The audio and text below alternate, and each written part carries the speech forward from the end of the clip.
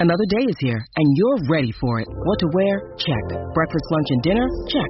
Planning for what's next and how to save for it? That's where Bank of America can help. For your financial to-dos, Bank of America has experts ready to help get you closer to your goals. Get started at one of our local financial centers or 24/7 in our mobile banking app. Find a location near you at bankofamerica.com/talktous. What would you like the power to do? Mobile banking requires downloading the app and is only available for select devices. Message and data rates may apply. Bank of America N.A., member FDIC.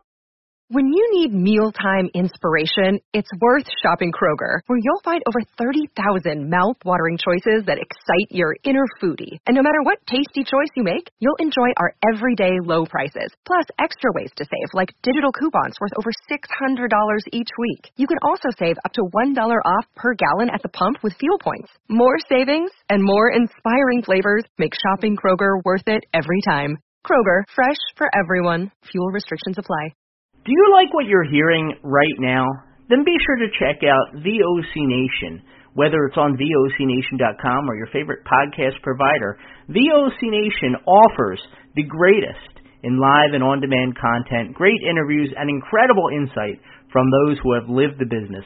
7 days a week, VOCNation.com. And don't forget to check us out on Twitter at VOC Nation. Welcome to another edition of Bumps and Thumps, the talk of wrestling. I'm Brian Ferguson. My guest today was the legendary producer of the AWA's All-Star Wrestling and known as Polish Joe. He is also the co-host of the self-proclaimed #1 preeminent podcast, AWA Unleashed, with Chris Tubbs and Mick Karch. Ladies and gentlemen, I want to welcome in Polish Joe Chupek. How are you, sir? I'm doing good, Brian. How are you doing? I got to say, before we even get into that, legendary producer just sounds, I will take the compliment, but hey, I was just a video guy doing professional wrestling and at the right place at the right time, I suppose. Yeah, I mean, when you get recognition from legendary commentators like Ron Trongard, Lee Marshall, Larry Nelson, Al DeRusha, that says a lot. And especially because before we came on, I asked you, because you don't look that old. And I was like, how old were you? And you said you were 20 years old when you started there. And I was just in shock because, I never saw who you were until we met at AWA Reunion back in October. And I was like, man, he don't look that old to be. But kudos to you for what you've done. So. Well, I appreciate it. I was indeed 20 years old. All of those, so I forgot to turn my alerts off. All of those, kudos from, I will call them legendary announcers. Very humbled, very appreciative of them doing that. Of course, Larry Nelson was the one that gave me the moniker Polish Joe. There's a reason that you didn't see me for a long time on camera, because that was the whole gimmick, I suppose, back in the day. The unplanned gimmick known as Polish Joe. Yeah. No, it was, I enjoyed it as a kid. It was a great program, especially when you guys went to Vegas. I miss it, and I know a lot of people do. So you've come a long way since then. You still live in Minnesota. Let's talk a little bit about growing up. I know you're from Minnesota. Let's talk a little bit about your childhood, growing up, and how you got started in the wrestling business. Wow. Well, I grew up in a small town called South St. Paul, Minnesota.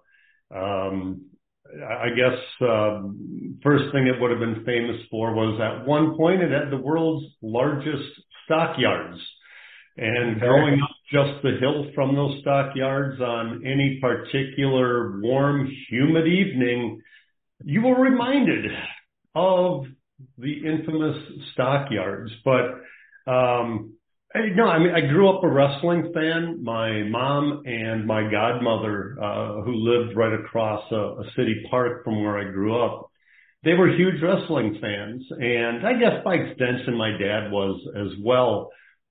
But it was my mom and my godmother. They're the ones that got me hooked into it, going back to the Saturday night broadcasts of All-Star Wrestling with Marty O'Neill, the run, don't walk to get your tickets to that Saturday evening event. Grew up. I remember my first main event match at the old St. Paul Auditorium. It would have been, probably, I'll say 69, 70. I mean, who the hell remembers, when they're 4 or 5 years old, at least all of the details. Right. But the first main event, and the way I tell the story is, went there and the main event was, Mad Dog Vachon versus Crusher in a cage, and I was hooked. Yeah. It just became, a Saturday evening staple, later a Sunday morning staple. Mm-hmm. And never did I dream of working for the AWA. It wasn't an aspiration. But I did. And that's a whole nother story. But that's, that in a very small nutshell is my growing up as it pertains to professional wrestling. Yeah. Graduated, in high school, as I sort of move into how I got started in my career. In high school, I did all of the PA announcing for the high school sports. I've been a long-time sports fan and had aspirations to be a play-by-play commentator for either football or baseball. So I went a year to the University of Minnesota, and discovered college just really wasn't for me, and decided to dropped out after the fall of what would have been my sophomore year. I was the equipment manager for the University of Minnesota football team under Lou Holtz. Okay. And decided I needed to do something different. I just didn't want to do college. So I went to, I guess you could call it a technical school called the Brown Institute back in the day. It evolved to Brown College. It's no longer around, but Brown Institute is a 9-month course, 3 months of radio, 3 TV, and another 3 of radio. And it was during the TV course, the 3 months of that, the very first day there was a new student that was just there for the television part of it. And I recognized the last name, and it happened to be Kathy Gagne, one of Vern's four children. And I believe Kathy is second in the pecking order. I think it's Greg, Kathy, Donna, and then Beth. But when I heard the name, I had to ask. Yeah. Well, being a wrestling fan, and she said, "Yeah, I'm Vern Gagne's daughter." Well, that just opened up the floodgates to a bunch of questions.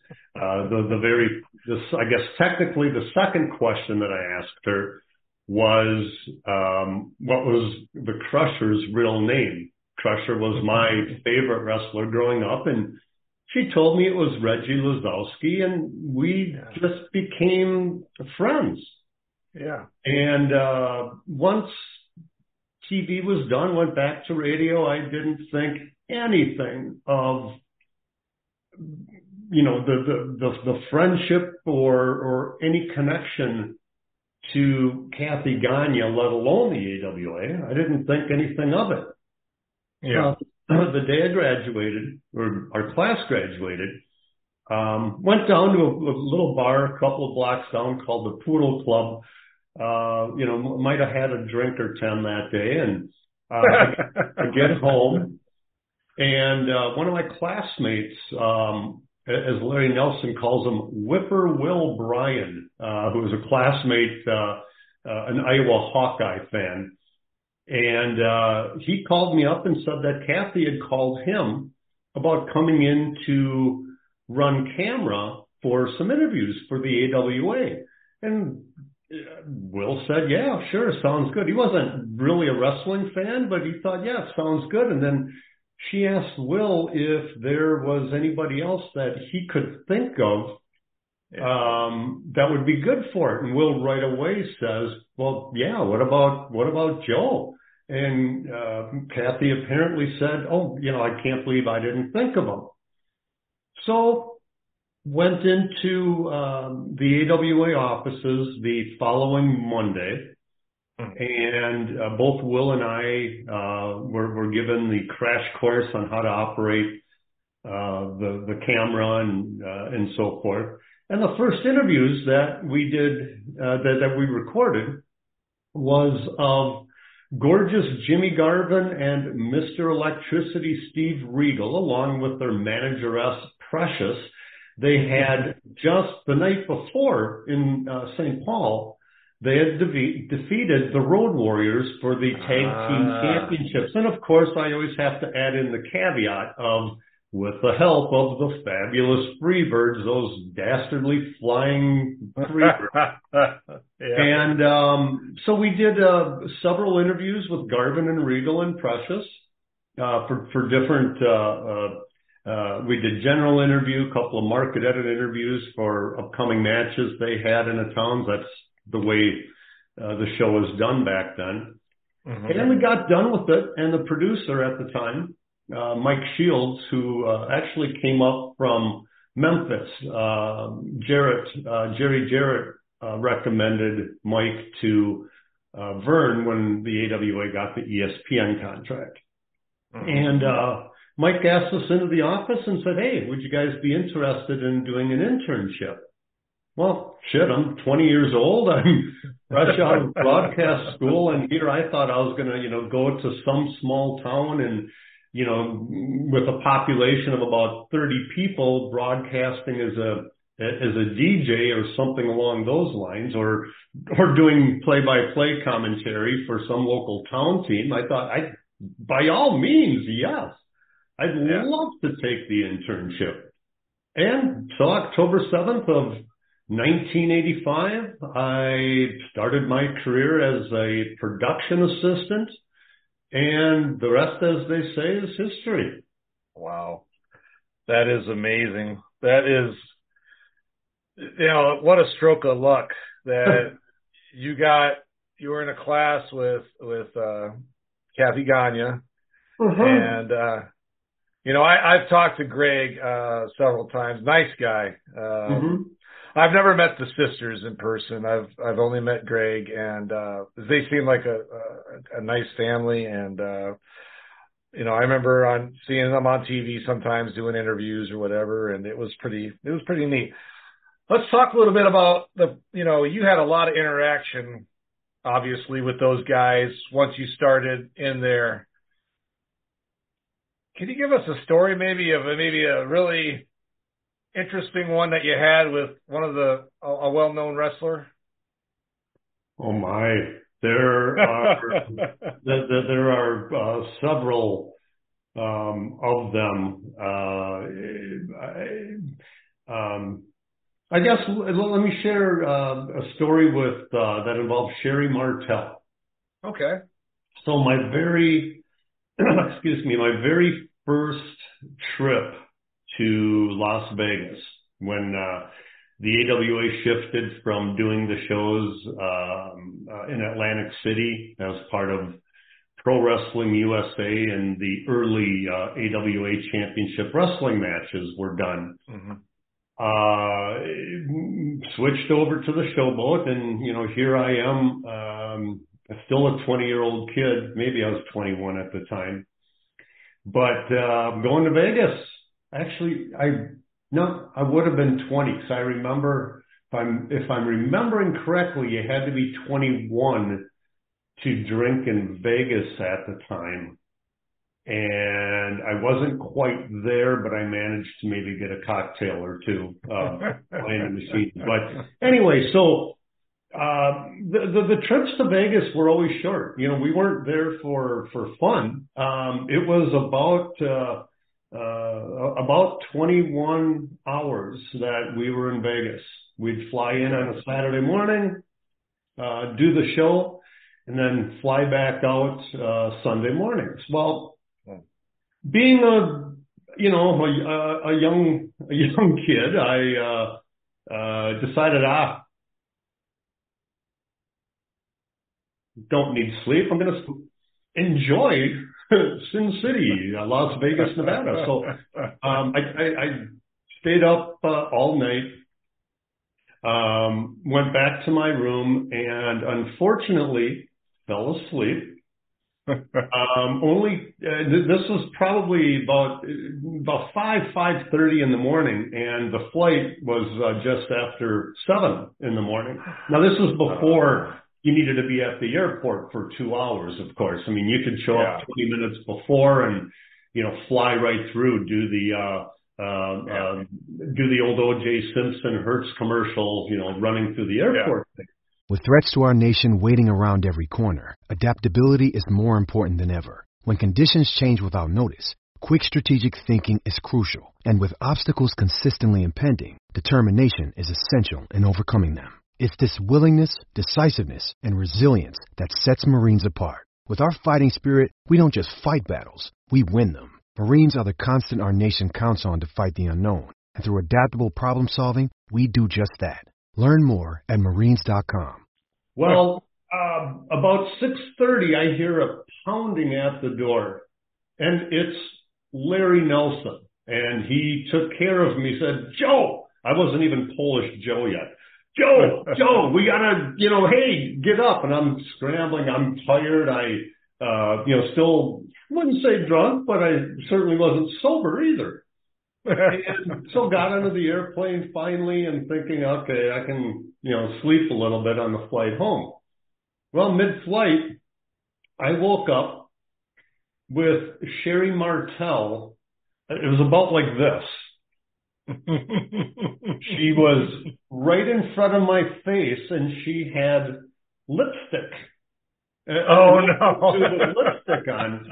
And well, obviously I knew what she was trying to do. She was going to put makeup on me, and I wouldn't know it when I woke up, and I'd be walking through the airport. Well, fortunately, I did wake up. She started laughing, and the boys around her started laughing, trying to initiate the new young kid on the block. And so she got up, and I said, "Sherry, did you get any makeup on me?" "No, Joe. No, I did not." "Well, shall we say I was going to call bullshit until I could prove it myself. And so I decided to try to get up to go to the bathroom to look for myself, get this off as quickly as possible." Well, they did manage to do one thing, and that was to tie both of my shoes to the airplane seat. Oh. And by the way, in double knots. And so I was finally able to get out, went into the bathroom, and I did indeed see that they did not get it. Came back to my seat. Of course, I mean, what am I going to do? I could only laugh. They got me, but they didn't get me. Yeah. So just one story with scary/sensational Sherry Martel. Yeah, that's a good one though.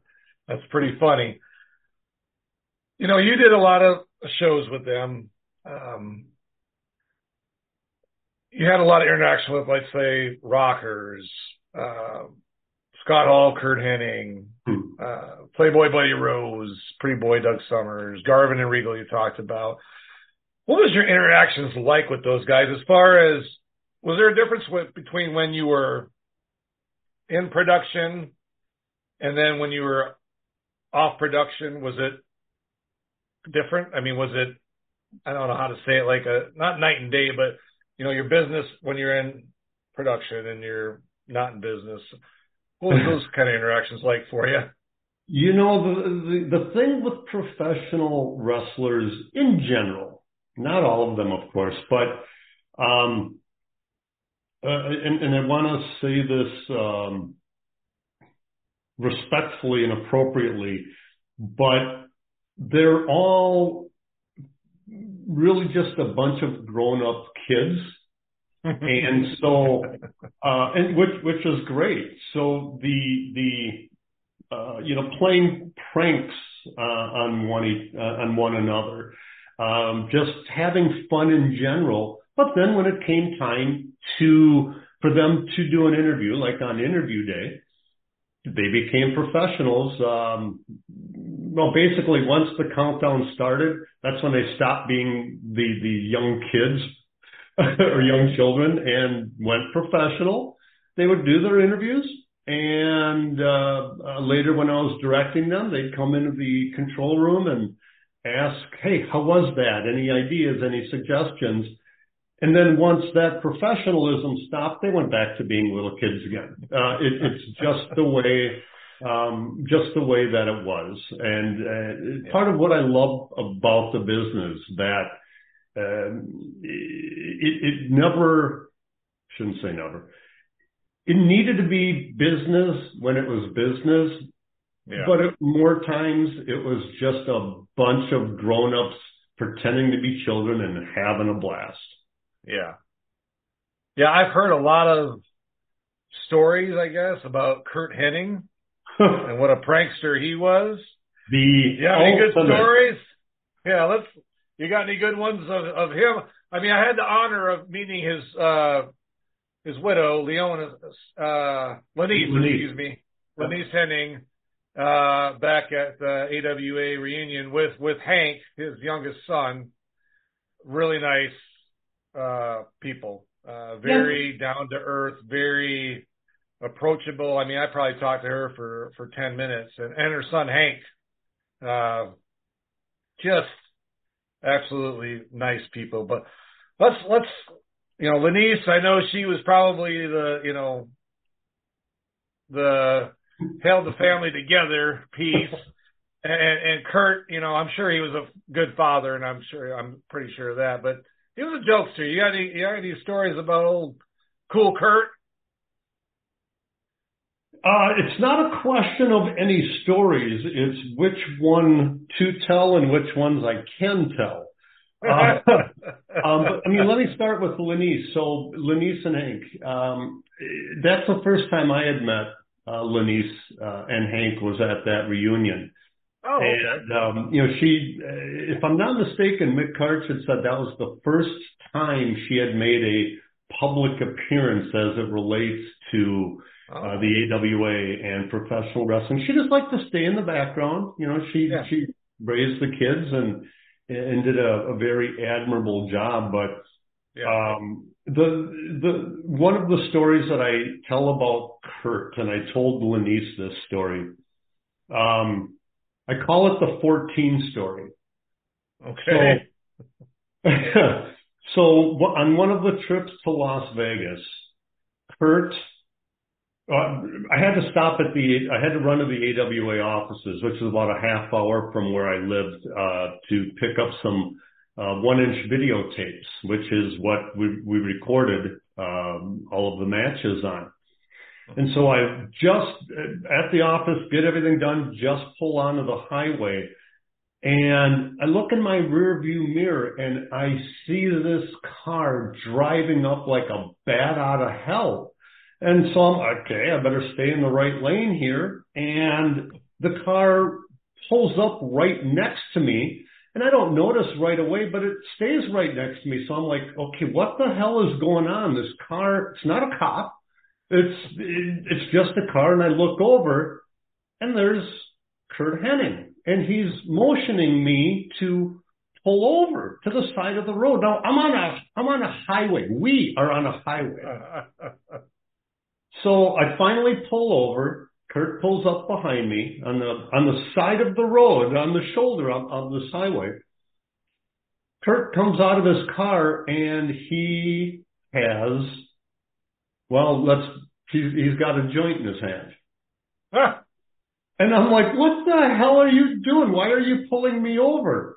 So he hands me the joint to take a hit. And it's like, Curt, I got to work. You'll be fine with one. So yes, indeed. I took one toke off of it. And I said, Curt, that's fine. I got to get into the car. Let's go. So He goes, today, 14's our lucky number. And I go, why 14? He goes, look at the clock. It's 8:14 in the morning. And our flight is 9:14 in the morning.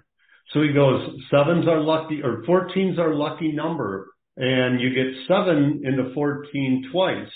So just keep that in mind. I go, okay, whatever. Well, and the flight, we get to the airport, the flight number is 777 to go to Las Vegas. Like, okay, fine, cool. I knew that wasn't like anything out of the ordinary. It was the same flight we took every time to Vegas. Yeah. So we get into we go to check in, and both Kurt and I are in row 7. He looks at me, goes, pointing above to the numbers. I'm like, yeah, whatever, Kurt. We land in Vegas. He goes, hey, you want to split a cab to go to the showboat? Sure. We go to a cab. It's cab 14. Okay. This is sort of getting creepy. We get to the showboat and check in, and we're both on the 7th floor. It's like, okay, whatever. Starting to get a little eerie. Yeah. But I continued on. So I'll go and do my thing. I bring the tapes down to the truck. I don't see Kurt all afternoon. And do the taping and get all of that wrapped up. I'm in the truck. At that point, I was directing the graphics. So get back after everything's done, bring the tapes back to the room, go down into the casino, and I'm sitting at one of the blackjack tables, and right behind us is the roulette wheel. Kurt comes and sits at third base, the far left position as you're looking at the blackjack dealer. Yeah. Lays down money to play there and turns around to put money down on the roulette wheel. And the dealer says, no, you can't do both. You can only play one or the other. So Kurt stood up, made sure that nobody was going to take third base because he was going to play blackjack, turns around and decides to put $5 down on 14 on the roulette wheel. And I have checked. My memory always escapes me if it was 14 black or 14 red, but it was 14. Yeah. Well, guess what hits? 14. 14. So Kurt is just milking it. Just 14 is it, brother. Okay, so comes back to the blackjack table. He goes, you get 2 7s, you get a 14, we're doubling down. It's like, okay, that's insane. The first several times that happens, we both won. I'm like, this is insane. We didn't win every time, but it was the majority of the time we would win. We were hot table, cold dealer, whatever you want to call it. So Kurt and I we're winning quite a bit of money. He says, hey, let's go down on the strip. We gotta take this streak and go down to Caesars. So we do that. Same principle, same everything. Oh, by the way, to go from the showboat, which was off the strip, to go to the strip on Caesars, we had to take a cab. Guess what cab number we took? It was flipping cab number 14. So we get done, and it's probably 5:30 in the morning. Again, another night of not sleeping in Las Vegas. It's like, yeah, we got to wrap this up. We got to head back to the hotel, get our stuff, and get to the airport. Well, I'm up $7,000. Kurt's up $14,000. He's like, hey, and I'm like, Kurt, this is insane, So we get back to the hotel, going to take the cab back to the hotel, and guess what back to the airport. Guess what cab takes us to the airport? It's cab flipping 14 again. Different driver, but it was cab 14. And Kurt just would not live that down. He comes in every day. Or we usually had him on Tuesdays. He comes in, he makes sure that he is there at 8:14 so that he could be in the control room to just tell me 14. I'm like, Jesus wow. Christ, what the hell? He goes, and I kid you not, but I recall him saying, I'm perfect. A foreshadowing. Yes, of the Mr. Perfect. Yes. Yeah. So anyway. Wow. That's a good story. It's one I told Lenise, and she just smiled, and so did Hank, and I can still see Kurt with that ever-eating, shit-eating grin on his face. I was at a wrestling show this past weekend, and I can't believe I hadn't thought of it, but the best analogy that I can give to what Curt Hennig was like was Dennis the Menace. He loved to mess with people, to just, but not in a bad way or a mean way, but just as like a practical joker, or as we say in the business of ribber, and he was the king of ribs. Yeah. Yeah, I've heard stories, and it was so great to meet Lenise and Hank, like I said earlier. And I met Joe actually in Dallas last year. He said he's starting to get back into it. I don't know what he's up to now, but great family. I've heard a lot of great stories about Curt, and since you had interaction with him, I was glad to hear. That's a good one, though. The Vegas, the 7 and 14. That's great. Mm-hmm. So let's talk a little bit about working in the AWA. You did a lot of production. Did you have a lot of interaction with Vern or Greg or Al DeRusha, those guys? I know you had interaction with Larry and Rod Trongard and those guys, but what about Vern, Greg, the guys that, the owner and the owner's son? What was that kind of stuff like for you? Well, I saw them more than I would see the majority of the talent, because Vern and Greg were in the office every day. The old AWA studio was a renovated old church, single level, vaulted ceilings. And when you walked in, there's the lobby, and then you'd go straight ahead, and those would be the offices. But when you walk into the lobby, to the right was the studio. So pretty much on a daily basis, I would see and interact with Vern and Greg, setting up the next week's TV, getting formats approved, working on them on interview days, just everything in general, getting scheduling interviews for talent that wouldn't be there necessarily on interview dates. It was a long, arduous day, anywhere from 6 to 12 hours long. But Vern, you have some of his detractors who say that basically that he was a prick, but I can't go that far. I will say that Vern was a very shrewd businessman.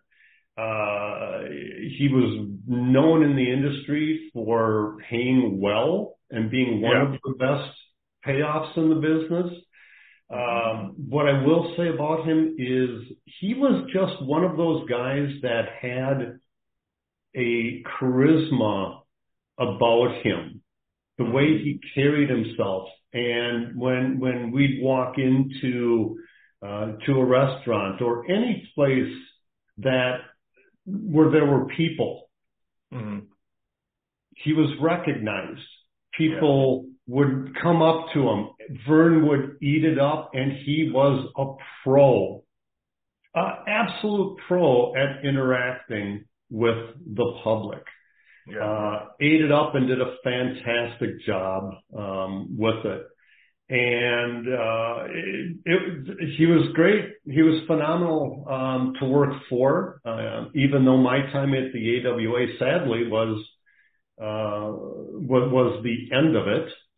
Yeah. But maintained a friendship really with Vern, so much so that I mean Vern and Nick Bockwinkel were both at my wedding. Oh wow! On my Polish Joe's AWA Memories Facebook page, I posted the picture. It's myself in the middle in my tux, and I got Vern on one side and Nick on the other side. The wedding photographer took it, and my wife had it blown up to poster size, and then had both Nick and Vern autograph it for me, had it framed, and she gave that to me. That might have even been, I think, for our first anniversary photo. Wow. And Nick came over to the house one day, had it hanging up, and he goes, "Joe, you notice something about Vern in the picture?" And I'm like, "No, it's just Vern in the picture." And he goes, "Well, take a look at how I'm standing." And, I've got, my arms around both of them. And Nick was about 6'2", Vern was maybe 6 foot, so I was taller than them. So, had my arms around their shoulders. Nick is standing there, arms at his side, posing, being Nicholas Bach as he was. Vern, and this is what Nick pointed out, Vern is holding my arm that's around his shoulder. He's holding my wrist. And Nick goes, "You know why Vern's doing that, don't you?" And I go, "No, I don't know." He goes, "Just wanted to make sure you weren't going to get one up on him." He was always on the defensive for that. And wow. So I asked Vern about that. He wouldn't comment. He just, that Vern Gagne smile and that little little giggle was all that he said about it. But got married in '98, and that friendship, keeping that friendship actually got me back into the AWA, starting in December of '99. Okay. And this, I'll evolve this into to Greg Gagne. I mean, I was on good terms with both Vern and Greg at the end of the AWA. Didn't have much interaction with them in the '90s. My career had taken me to working for an educational multimedia company, doing production for them. And then I started my own business in 1995 and have been self-employed since then. But in December of '99, Greg Gagne had called me up and said that they had gotten a sponsor and they wanted to do 13 half-hour shows on Channel 9, KMSP Channel 9, which is the station that the AWA was on at the end of its run.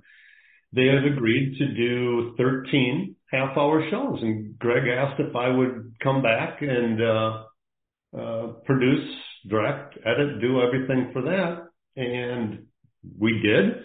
It got to be, the ratings were fantastic. The response from people was fantastic. And all we did was we used the old footage from the library, matches from the Civic Center, whatever it was, and just highlighted a particular talent. It'd be Andre one week, Crusher the next, Hulk Hogan the next, High Flyers, you name it. But it got the reception was so good that we were able to catch the attention of the Hubbard family, who owned a local station, KSTP, among other media things. The Hubbards are, I think they're in the Forbes 400. I mean, they're very wealthy. But they owned USSB Satellite, and they had just sold it to DirecTV. Well, after the 3 months of doing the shows, so first quarter of 2000, Stan Hubbard Jr. said, "Well, hey, we got USSB. Let's do a test and do a pay-per-view on USSB." So we did a 2-hour show, the Best of AWA Classic Wrestling Volume 1. Yeah. And the numbers did so well, it was so popular, that we ended up doing not only a total of 24 AWA pay-per-views, but we ended up doing, I think it was another 17 pay-per-views using other libraries. We did one for Glow. A gentleman by the name of Mark Nolte had access to Florida Championship Wrestling, Memphis, Southwest Championship Wrestling. And so we did a whole, and then later on, Mike Graham and Dusty Rhodes. We did 3 shows with them to broadcast Florida Championship Wrestling matches, which the Graham family owned. And so we did that for about 3 years until what became the eventual sale of the AWA. We finalized the sale in March of 2003 to the WWE. Yeah. I'm kind of iffy on that. I mean, they don't show, to me anyways, they don't show all the really good stuff in that library on when they had the network and now on Peacock even. Some of it's good, like Wrestle Rock, Super Clash 2, 1, 3, and 4, or, but Super Sunday, but they don't have those classic matches from the 60s and 70s on there. And they got like 2 shows from the, 87 and 5 shows from 88, and that's about it. And it's kind of frustrating to me because there's I think they're doing that on purpose. That's my personal opinion, because they have such great content, which you were a part of, and I don't think they want to show it because I think it was better than what they had in their era of the 70s and up to before Vince Jr. took it over. That's my opinion. I don't know what your thoughts are on it. I don't have any insight to share as to why they don't show more of it. I have heard this exact statement from many different people saying the same thing. I wish that they would show more of the old matches. Hell, even just showing a pulled up version or a version without commercials of the old All-Star Wrestling. As a producer, I've never owned a network, but as a producer, the only thing I can think of is that they've got so much content. I mean, think of all of the libraries that they have bought over the years. And then they've got their own stuff. The WWF stuff when Vince McMahon Sr. owned it. And I don't know that there's a lot of that on their network. There isn't. No. Yeah. And so I don't think it's any slight towards the AWA or any particular territory. I think it's just there's only so much that we can broadcast.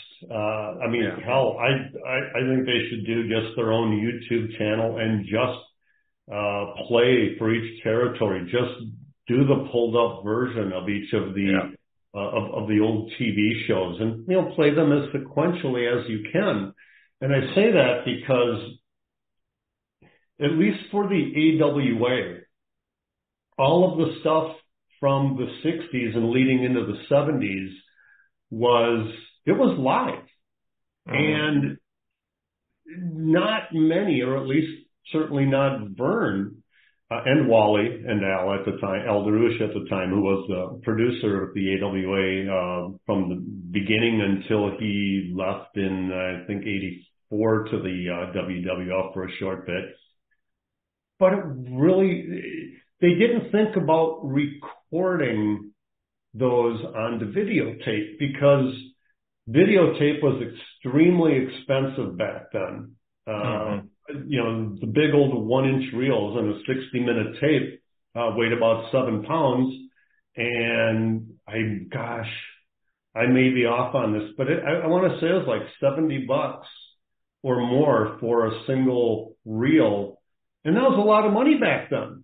Yeah. And so what the AWA would do is if they recorded something, once they got done using what they wanted to off of it, they just record over it.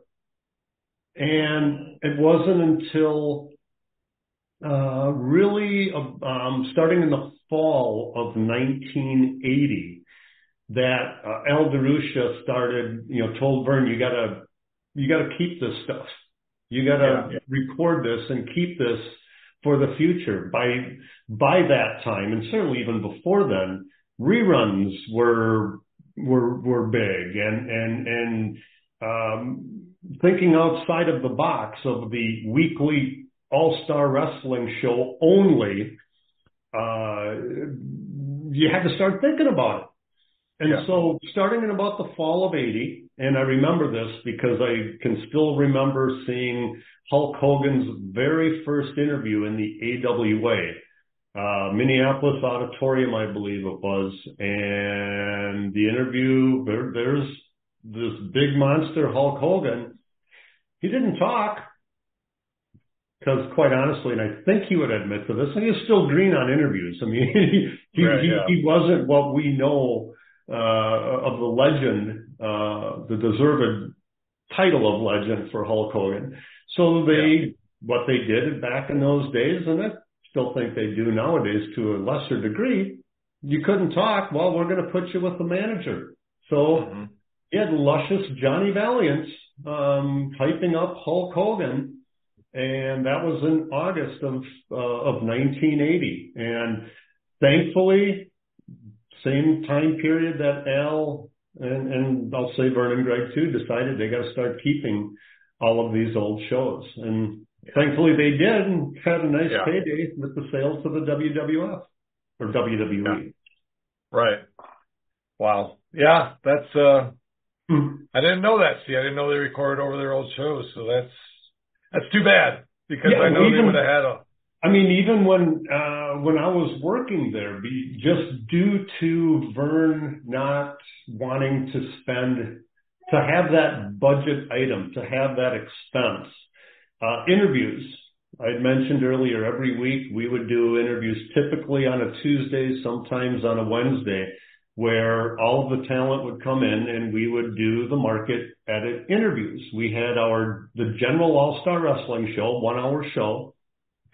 Interviews were anywhere from a minute and a half to 2.5 minutes long, depending on the talent and whether or not they could carry an interview for 2.5 minutes. And a lot of those interview reels, once they were done, we'd save them for a couple of weeks. If there's anything really special about them, we'd spin them off to either a 3/4 inch or another working 1-inch tape, and then we'd record over them, sadly. A lot of those outtakes we don't have. Sadly at that point, watching the pennies resulted in lost dollars years later. Yeah. Wow. Yeah. Let me ask you this. After the AWA, did you do any other type of wrestling programming for any other promotions? None of the major ones. It's all been for indie leagues here in Minnesota. I even had my own wrestling league for a short time. The first company that contacted me, I did their shows for a while, and then the promoter decided he wanted to get out of it. So I said, you know what, you still got the TV contract. I'm going to take it over, start my own league, which was called the American Wrestling League, or AWL. Did that for about a year and didn't make any money on it, despite I didn't lose money. But once the TV contract, it wasn't renewed, I want to say in the summer of 2005. When that wasn't renewed, I'm like, I'm a TV guy who just happens to do a lot of wrestling, and without a TV contract, I don't have any interest in doing it. So since then, I've worked with 4 4 other independent wrestling organizations. In fact, I was just at a show this past Saturday for Midwest All-Star Wrestling, or MAW. At a show at the Turtle Lake Casino, St. Croix Turtle Lake Casino in Wisconsin. So they hired me to come and direct the show and finish with a cage match. That was fun because it was the first cage match I had directed since December of 1987. The Rockers against Rose and Summers. And so that was a good one. Yes. And so, it was fun. So I joke that professional wrestling just won't leave me alone. It keeps following me. The truth is, I don't really want it to avoid me. But it does, it does keep finding me. In fact, even today, to get back to Greg Gagne, Greg is involved with Powertown Wrestling. Yes. Yeah. And Powertown is headed up by a gentleman named Steve Rosenthal, who is credited with starting the genre of professional wrestling action figures with the old Remco dolls. Correct. So anyway, they contacted me, and so I'm working with them right now to get their product line rolled out and launched. The first figures apparently will be finally released this spring. Yes. I got to tell you, they look, especially the Brody. The Brody action, it's like, holy shit, that looks like Frank Goodish. The same guy who I gave a ride back to the hotel room, back to his hotel after Wrestle Rock, and scared the shit out of me until I got to know him. I ordered those figures back in, October, I think it was, and I'm so excited to get them. I ordered the whole Series 1 set. Yeah. And thank you for that. I will have to add, part of the reason for the delay, they were going to be released. They would have been released by now, but they did when they got the first run back. When they went to articulate the legs, it wouldn't go up far enough, and it actually broke. And so rather than release a product that we weren't 100% satisfied with, we went back into production, got them reconfigured, reconstructed, and that's now solved, and production now has commenced on those final figures to be released. So I'm looking forward to those. And, I was able to interview Stan Hansen for it, Kerry Von Erich's daughter, Barb Goodish, Bruiser Brody's wife, Greg Gagne, Magnum TA, and it's just fun, learn several things, like with Stan Hansen, when Stan would get introduced, and he would always, do the hook 'em horns and then would yell, "You!" Well, I asked him, what were you yelling when you would do that? And he's chuckled and he goes, well, when I first started in the business, it was a shot to the old guys. And what he was yelling was youth. Youth! Well, he chuckled because now he's one of the old guys. And then Barb Goodish, I asked her, when Brody would come out, well, I go, how and why did that start? Yeah. Well, she tells the story that in one of his early matches, he came out and he was clearing his throat as he was walking out, and he liked the way that it sounded, and so he decided to just go like he's clearing his throat. So there you go.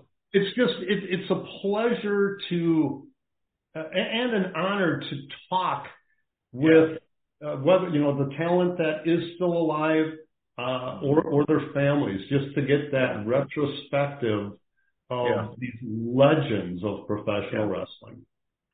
Yeah, I had the honor of, I've interviewed Barbara Goodish probably about a year ago now on here, and just a sweet lady. I had the opportunity to meet her at the CAC reunion in Vegas last fall, and this May they're having the Bruiser Brody Memorial up in St. Louis, and I'm going to that. Greg will be there, Gagne, and a bunch of Stan Hansen. So hopefully those figures will be out, because I would love to get my Stan Hansen one autographed by Stan Hansen. So I'm looking forward to that.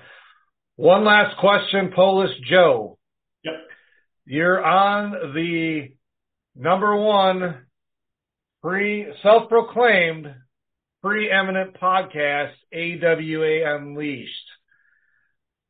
How did you get involved with that, and how's it going with that podcast with you? So, Mick Karch, who is one of the other co-hosts, along with Chris Tubbs. But Nick worked for a very brief time with the AWA back in 1987.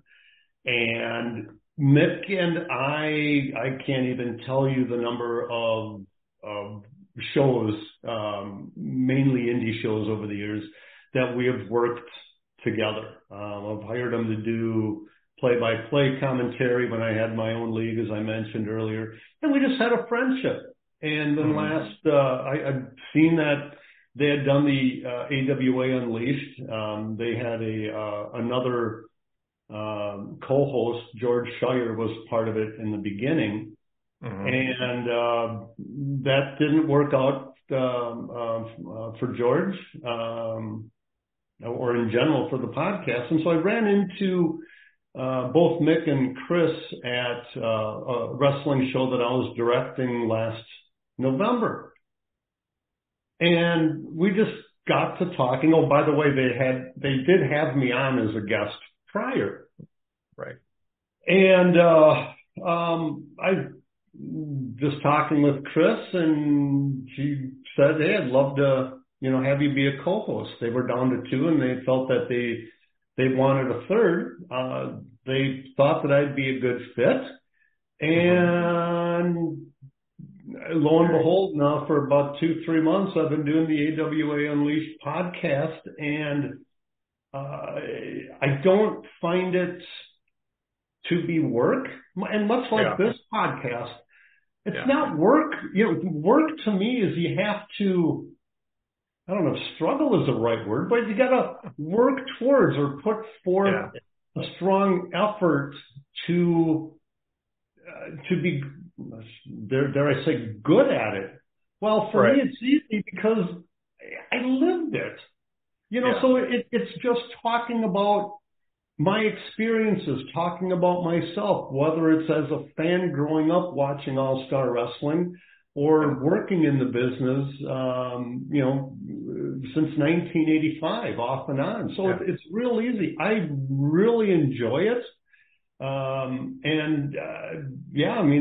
For your listeners, if you haven't subscribed to it already, go to YouTube, AWA Unleashed, and if you don't get a fill of my voice right now and a glutton for more punishment, then subscribe to AWA Unleashed and enjoy some old AWA wrestling stories. It is a great podcast. I've listened to it. I know Mick. I know Chris.